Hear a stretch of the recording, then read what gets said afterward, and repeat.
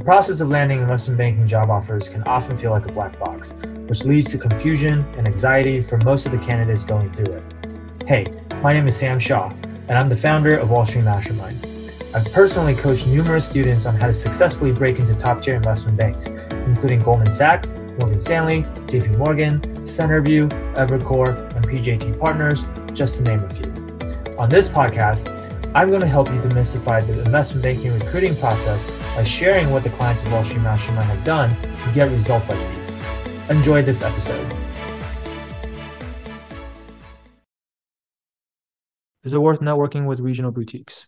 I mean, yes, you should network with them, but I think in my mind, networking with regional boutiques is not the same as networking with a bigger firm, as in you're still reaching out and emailing them and trying to get them to hop on a call with you. But usually it's you're being more direct about your intention of being interested in working for them, right? A lot of times they don't even have a job posted. You don't even know if they're recruiting. And so we have that template in the template doc, but when you reach out to these regional boutiques, we teach that you should be more direct in first inquiring if they would even be open to hiring you as an intern, typically off cycle during the semester and stuff like that.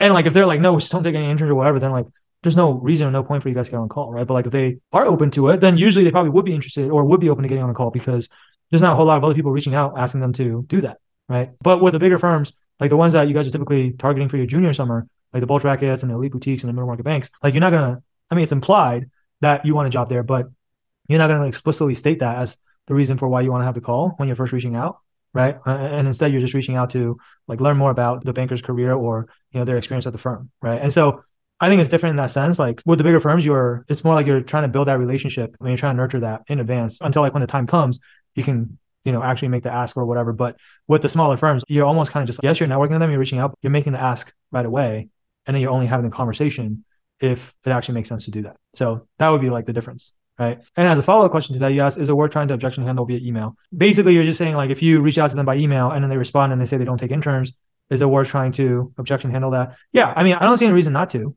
First of all, understand that objection handling is going to be, low probability regardless, right? Most of these firms, even if you try to objection handle if they said no initially, the answer is still going to be no. So manage your expectations and don't go in thinking oh, if I objection handle, then it's going to turn into all these opportunities. No, it's not, right? But it's just that as far as you're concerned, if this is a small regional boutique and they tell you no, they're pretty much dead to you anyway, right? You have no use for them anyway. You're never going to work there again. So what's the worst that could happen if you push a little bit harder and try to be a bit more persistent? Absolute worst case scenario, they get annoyed that you won't take no for an answer. And then what?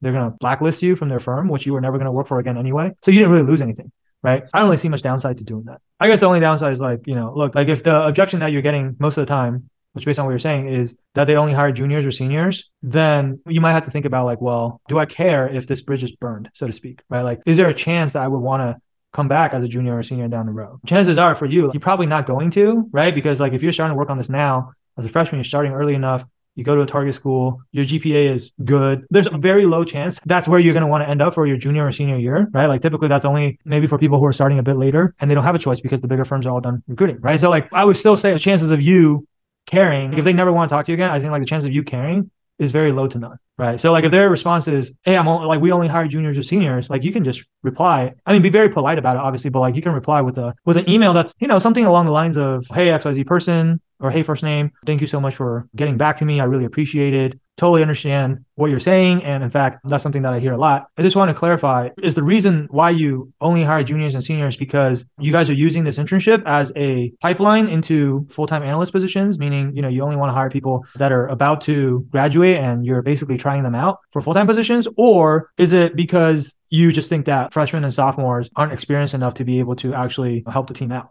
Right? Because those are the two possibilities. So I would first clarify what their objection really means, because without knowing what it really means, it's really hard to actually handle the objection. And to be honest, if the reason why they're only willing to hire juniors and seniors is because they truly just use that as the recruiting pipeline for full-time, I think that's very understandable. And in which case, there's honestly not much you can do about that, right? Because you have no intention of working there for full-time. I might even ask a clarifying question, and then the next paragraph would just be if it's because you guys are actually just using this as a full-time recruiting pipeline, I totally understand, in which case, no worries. However, if the reason is that you think freshmen or sophomores won't know enough to, or won't actually bring enough to the table to actually be able to help the team out, and then you're going to have to talk about why you're different, why you're not the clueless freshman or sophomore, right? Then you're going to have to maybe mention some things that you've already done in the past in terms of these are the relevant experience that you have, or these, like, I've done these internships, or I've taken, I don't know, this financial modeling course, or I'm in this club at school, or like, you're going to have to demonstrate why you're different. If you really want to go all out, I've seen people do this where they submit like a work sample. Here's a valuation model I built for a stock pitch that I did for XYZ class, or for a stock pitch that I had to do for a case competition, or for the student investment management fund that I'm a part of at school, or here's a pitch book that I worked on, or whatever, right? Like, if you show them that, hey, this is the quality of my work, I think that can be a lot more persuasive than just saying things, right? Like, show, don't tell. So that's how I might consider handling that objection, right? I obviously, end the email with like